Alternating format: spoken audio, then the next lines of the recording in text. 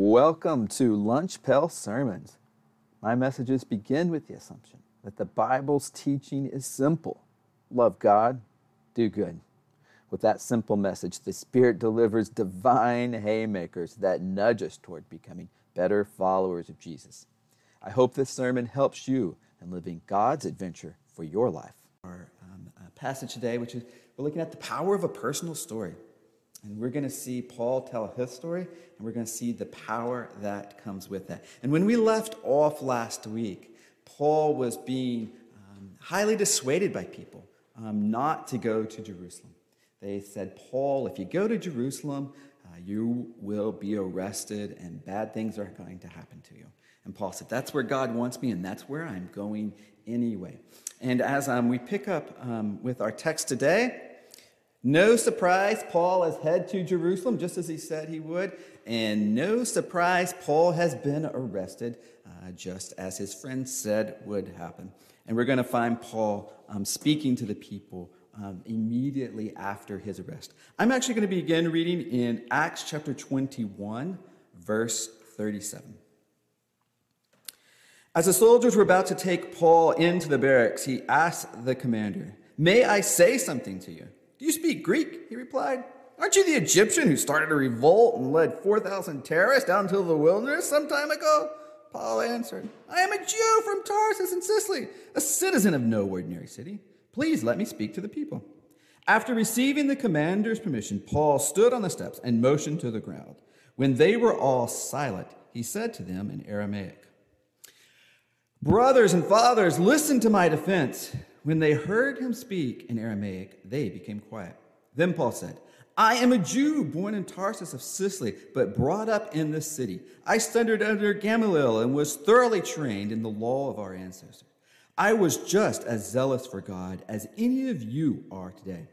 I persecuted the followers of the way to their death, arresting both men and women and throwing them into prison, as the high priest and all the council can themselves testify. I even obtained letters from them to their associates in Damascus and went there to bring these people as prisoners to Jerusalem to be punished. About noon, as I came near Damascus, suddenly a bright light from heaven flashed around me. I fell to the ground and heard a voice say to me, 'Saul, Saul, why do you persecute me?' 'Who are you, Lord?' I asked. 'I am Jesus of Nazareth, whom you are persecuting,' he replied. My companions saw the light, but they did not understand the voice of him who was speaking to me. 'What shall I do?' I asked. 'Get up,' the Lord said, 'and go into Damascus. There you will be told all that you have been assigned to do.' My companions led me by the hand into Damascus because the brilliance of the light had blinded me. A man named Ananias came to see me. He was a devout observer of the law and highly respected by all the Jews living there. He stood beside me and said, 'Brother Saul, receive your sight.' And at that very moment, I was able to see him. Then he said, 'The God of our ancestors have chosen you to know his will and to see the righteous one, to hear words from his mouth. You will be his witness to all the people you have seen and heard. And now, what are you waiting for? Get up, be baptized, and wash your sins away, calling on his name.' When I returned to Jerusalem and was praying at the temple, I fell into a trance and saw the Lord speaking to me. 'Quick,' he said, 'leave Jerusalem immediately, because the people here will not accept your testimony about me.' 'Lord,' I replied, 'these people know that I went from one synagogue to another to imprison and beat those who believe in you. And when the blood of your martyr Stephen was shed, I stood there giving my approval and guarding the clothes of those who were killing him.' Then the Lord said to me, 'Go, I will send you far away to the Gentiles.' The crowd listened to Paul until he said this. Then they raised their voice and shouted, 'Rid the earth of him. He's not fit to live.' For this is the word of the Lord." As we were going through that, I know it's a little bit of a long reading, but what we do see is that Paul is being brought to be a prisoner. And as a prisoner, he tries to speak to the people, to tell them, "Hey, I am you." And it doesn't go so well for Paul. The people rise up against him. And one of the things that we see in this is that Paul is telling his story, but we also see some other things that are helpful for Paul. And one of the things that we're going to see is that the first thing is we see the power of speaking another person's language. And so that is absolutely what Paul does at the beginning. After the arrest takes place, Paul is speaking to the soldiers in Greek, which surprises them. They were expecting Paul to speak in some other language of kind of the non-elite status. You're not one of us, they were thinking. And yet, Paul comes to them and speaks to them in Greek, which catches their attention. And then Paul says, well, now that I got your attention, maybe you'll let me speak to the crowd. And surprisingly enough, they absolutely let Paul speak to this crowd. And so this is the crowd of the Jews who have been coming against him, and they are ready to cause him harm. These are the people who have brought about his arrest. This is a mob that has formed and carried Paul away and brought him to the Roman officials and say, we want this man arrested. He's causing problems here. So Paul speaks to the mob who is gathering around him. And we're told in Acts 21:40, Paul stood on the steps and motioned to the crowd. When they were all silent, he said to them in Aramaic. The passage makes it clear that Paul is now speaking to them in a different language. He is speaking to the people in their tongue, in Aramaic. And so the Jewish people are part of the Roman Empire, and in the Roman Empire they're speaking Greek. But the Jewish people have maintained their own language, which has evolved from Hebrew to a dialect of Hebrew that is Aramaic. And in fact, the Old Testament has parts of two books, so the books of Daniel and Ezra, which are two very late written books in the Old Testament, are written in Aramaic, the language of the people. And that is what Paul is speaking to them. He is speaking to them in their language. The scriptures have a few other times where the mention of Aramaic is brought to the fore.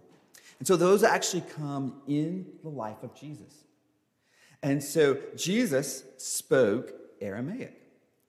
But our New Testament is recorded in Greek. And then we have the English translation. So as we come to our Bible and we hear of Jesus, we have a translation of a translation. There are a few moments in our scripture when Jesus is performing a miracle. The book of Mark records his exact words in Aramaic. And so as Jesus is raising someone from the dead, his words are remembered there, his exact words. And as Jesus is on the cross and says, my God, why have you forsaken me? The Gospel of Mark doesn't translate. It gives us those words, the power of the words that are being spoken. Power of speaking someone's language we see here in this passage. And we see a little bit later at the beginning of chapter 2 in verse 2, it says, when they heard him speaking in Aramaic, they became very quiet. They said, he's speaking our language. Think of it. He's speaking our language. How powerful is it to speak someone's language in a way that they can understand? I can think of an everyday example that comes to mind, and that's when you go to the doctor, and the doctor is trying to give you a diagnosis and a treatment, and their mind is filled with all this information, all these different body parts and medicines and all this stuff that's going through their mind. And at least when they're talking to me, they would need to bring that down into a very simplified version. And so that's when we think of a good doctor. A good doctor is not only able to treat you, but communicate to you in a way that you can understand. We see a great biblical example of speaking someone's language with the birth of Jesus. So when Jesus was born, the message is sent to the wise men of the East. And how is the message sent? It's sent by a star in the sky, because that's the language they understood. When they saw a star, they said, we're going. Why did God send them a star? Because that's what they would understand. In the same way, we see Paul here speaking to the people in a language they will understand. Which brings us to today in the church. Are we effective at speaking other people's language? And I'm not just talking about other person's tongue. I'm talking about, are we able to speak to them in a way that they can hear and understand what we are saying? It is indeed a moving target, isn't it? It's hard to speak to people in a way that they understand. Have you ever tried to speak about something and you just get that blank look? And you're like, that didn't come through. I think a lot of times our Christian messages are like that. We're trying, but it's just blankness back at us, right? And we're like, oh, let's talk about something else. Can we speak other people's language? And I really enjoyed our music today as we had music. What country was it from today you mentioned? It's from the Zulu tribe. The Zulu tribe. So as we got music today, that was part of the Zulu tribe. Now, I'm not going to remember those words, and if I meet someone from the Zulu tribe, I won't be any better off right now than I was a few moments ago, right? But you know what does help about that is it changes our heart and our attitude. That we say, yeah, there's people out there, and we need to be adjusting to them. We need to get the message across to them. We need to be speaking another people's language. And we've seen that this morning as the song we've already sung. And I think we've got another one later today that also... It's a Korean song. We'll sing it in English. Yeah, oh, okay, yeah. So we'll be... Music is a great way to remind us. We need to speak other people's language. And of course, our message is always Jesus. Our message is the same. Our message is we all need Jesus. God is there to help us. The thing is, can we get that message across in a way that people understand what we're saying? It's not easy. But I think recognizing that is a challenge is a long way to solving the problem. Let's look at the next section, and we are going to be looking at the power of a personal story. The power of a personal story, which is really the focus point of our message today. And this personal story that we are going to encounter is Paul's journey of faith, Paul's conversion story. And so people have different conversion stories, times that they weren't following God and they make a choice and then they are. And in talking to people, there are usually I kind of hear one of three conversion stories. There's I was raised in the church. And I never remember being away from God. And usually someone on this path, somewhere in early adulthood, there'll be some sort of event in life, some season of life of which they will make that decision their own. And that would be their conversion. So it's spread out really over a span of time. Some people, it's more kind of a much smaller period of time, maybe a few months. And they're like, at the start of this season, I was not right with God. Just stuff started changing. And 6 months later, I was just different. Sometimes there's that season of change. And then some conversion stories are like we're going to see here with Paul, which is there was a moment that God's presence was made known and my life changed and the direction I was going suddenly went an entire way because at that moment, I experienced God. And so as you think of your own story, which is what I want you to do right now. I want you to just kind of reflect upon your own story. How does yours fit? Is yours like Paul? Maybe. It may be a little different. Each person has their own story.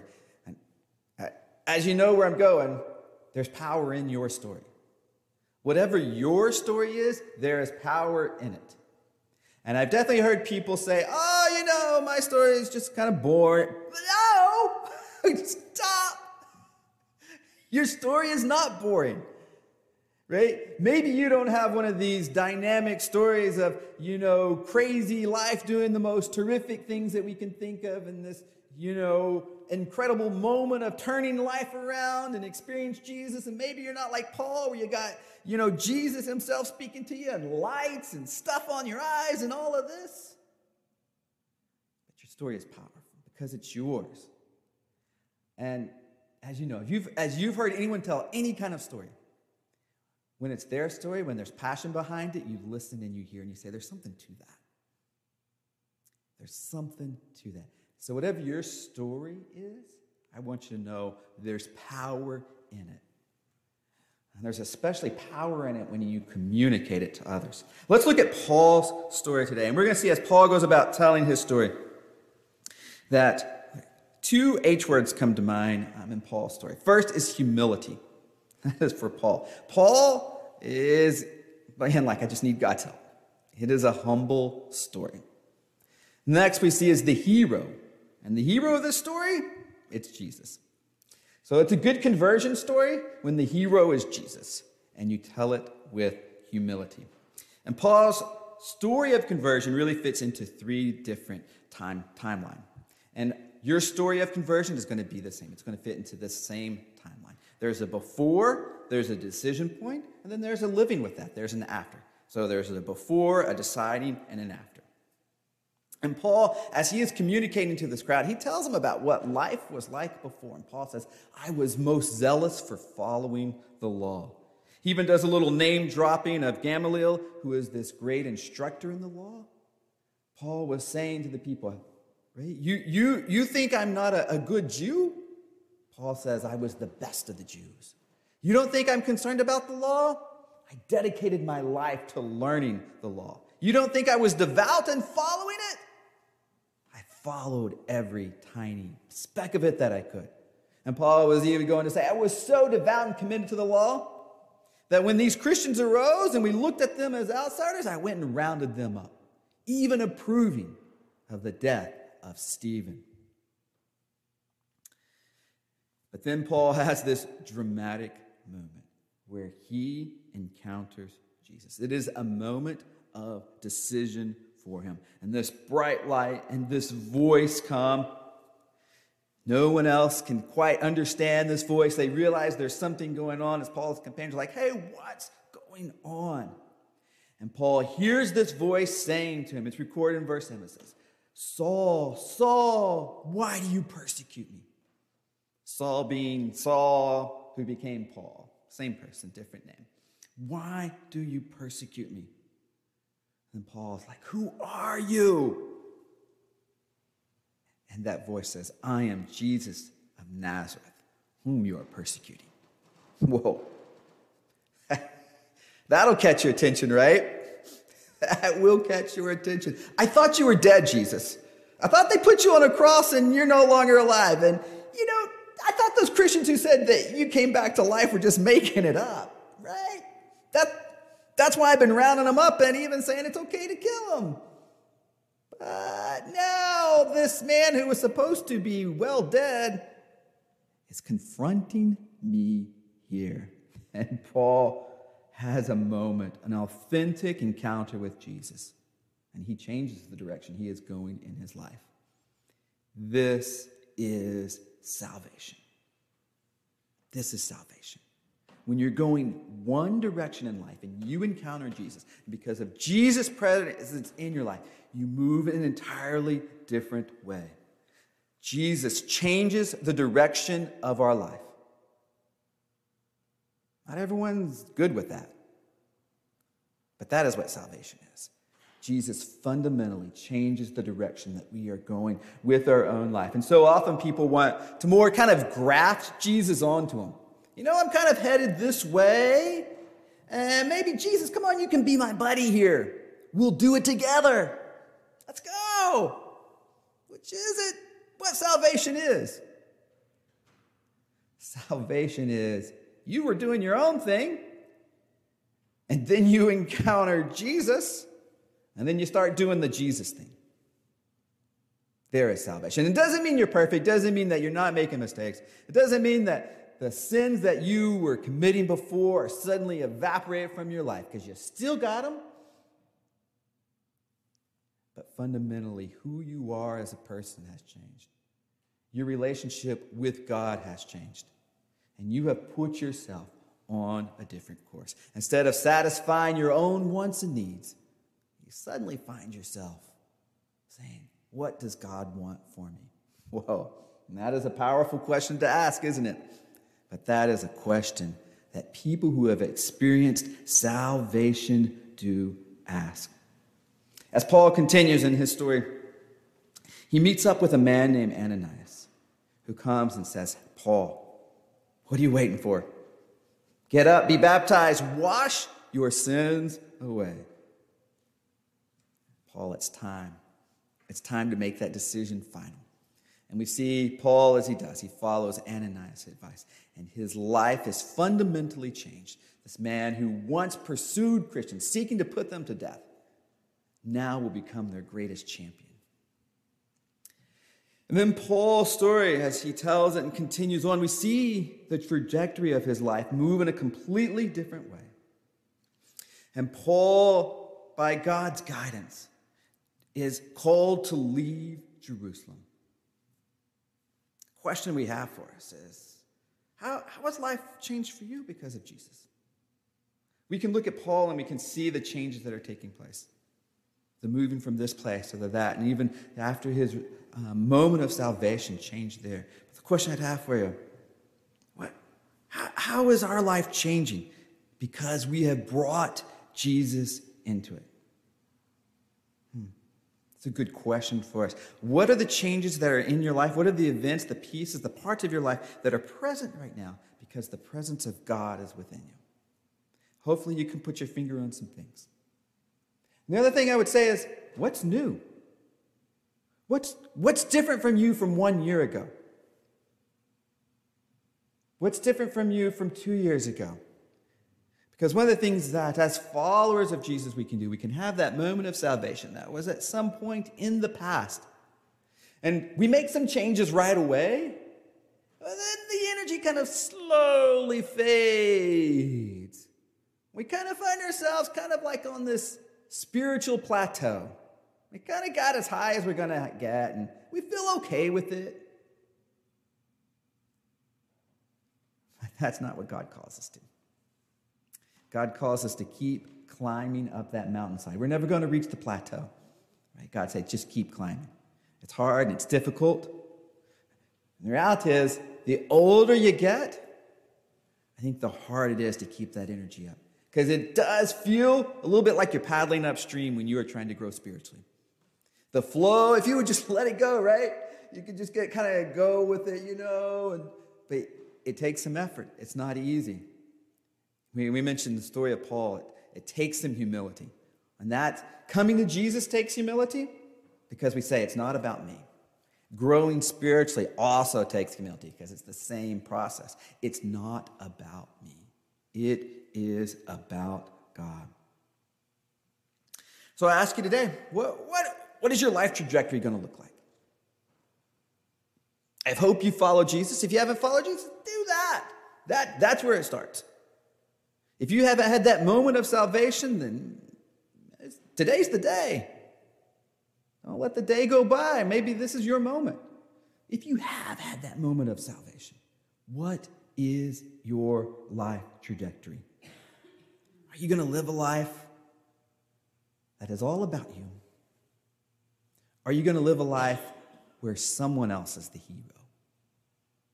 Will you live a life where God is the hero of your story? That's what we're called to. We're called to a life where God is our hero. And that sets us apart from the people who are not on the spiritual journey with us. Because when we talk to people who are not part of this spiritual journey, we see them trying to pursue their own hero status and their own story. It's about what they can accomplish. And if they didn't quite get it, maybe it's what their kids got done. And if their kids didn't quite get it, maybe it's what their grandkids got done. It's always about these things that we're doing. What did we get? I got that. The hero. Hero. And people are really subtle about telling that story. So often the hero is the self. So when I ask you, who's the hero of your story? Is it the person you see in the mirror? I hope not. I hope the hero of your story is God. There's no way to get there other than a little humility. To say, God, I'm letting it take over. I'm going to let you be the hero of my life. And if that's not the trajectory of your life, when should you start? You should start today. You say, I've wasted some years. Haven't we all? Haven't we all? Who among us hasn't? Let's make the best of the time in front of us. We can't change what lies behind us. And your story is powerful, right? When we first started mentioning this, what's your story? There's power in your story. And there's power in your story as you communicate it to others when the hero is not you, but God. And as we look at Paul's story here, the hero is God. It isn't Paul. When you read through that, and Paul actually tells this story 3 times. He tells it, kind of tweaks it a little bit to each crowd, but he tells it 3 times. And telling it 3 times, it's still all about God. So I hope the same is true for your story as well. Finally, one last point we want to look at is the power of an unwelcomed truth. The power of an unwelcomed truth. As Paul is speaking to this crowd, remember he's facing this hostile crowd who has had him arrested. And he's caught their attention by speaking Aramaic. And he's told his story of conversion and following Jesus. And then Paul says to them that God has sent him to the Gentiles. Wow, these people are not happy that God has sent him to the Gentiles. That doesn't seem like the right course of action. And we see in verse 22 that these people, they raise their voices and they say, rid the earth of him. He's not fit to live. They have heard the truth and they do not like it. Paul's commitment to God, it cuts against their worldview, their religion, their culture. What they run into is that their idea of God doesn't match with what Paul has explained who is God, which is really similar to what we encounter today. So in other words, Paul is saying to them, I encountered God. I encountered Jesus on this road. And in the process of my journey of faith, God has given me directions to go to the Gentiles. Go to all people. And this group who is here says, no, that's not what God would do. God wouldn't send you to people who aren't us. God wouldn't send you to all the peoples of the world. And anyone who says otherwise must not be from God. And that is why they turn their anger upon Paul. Because Paul has spoken the truth about God that they would never believe. Because it doesn't fit into what they've decided God already is. You remember I mentioned earlier that when we come and follow Jesus, our life fundamentally changes. We change from one direction to the other. We don't put God beside us and say, God, you're coming with me, and now we're going to do this together. And what Paul is encountering is people who have God on their side saying, we're going to do this together, God. And if I don't like it, then God must not like it either. And what was the message that was so affronting to these people? What was the message that they said, no, take him away. He's not with us. Paul's message that God is for all people. Yeah. That doesn't seem like the kind of thing that would make you angry. But when you carry God around on your side, you end up in strange places. You end up in strange places. It's the cautionary tale. That story of conversion, you got to turn and follow God. You got to go God's way. It's not about God beside you. It's God, I'm behind you. I'm going where you are going. As we see, there is power to a person's story. There is power. With Paul's story, in this case, it didn't turn out so well. We don't find conversions happening. We don't find people saying, yes, that's the truth, we're with you. We find hostility. But here's the thing. Sometimes the message of God will be received with hostility to people who are not part of God's family. That's true. That is true. And when that happens, a couple of things. First, I don't want us to deliver the message in a way that causes hostility. In other words, if we're mean, angry people who are all self-centered and self-righteous and judgmental, no wonder people aren't going to want to hear our message. They're not rejecting God, they're rejecting us. And rightfully so. Rightfully so. So if we're going to communicate God to people, let's do it in a winsome way that reflects the love of God for all people. And if people are going to hear our message and receive it with hostility, let it be because we spoke the truth. If we're going down, I'm going down with the truth of God on my side. I'll live with the consequences, right? I'll live with the consequences of the truth of God. And I encourage us as a church to do the same. We're going to love people. We're going to genuinely love people. We're going to tell them our story. And we're going to tell them the truth. Because the truth is what changes lives. An encounter with God changes lives. And it changes them in a way that truly the trajectory we were once on is now different. Thanks for listening to Lunch Bell Sermons. Now it's time to put these words into action and go live our adventure. Let's love God and do good.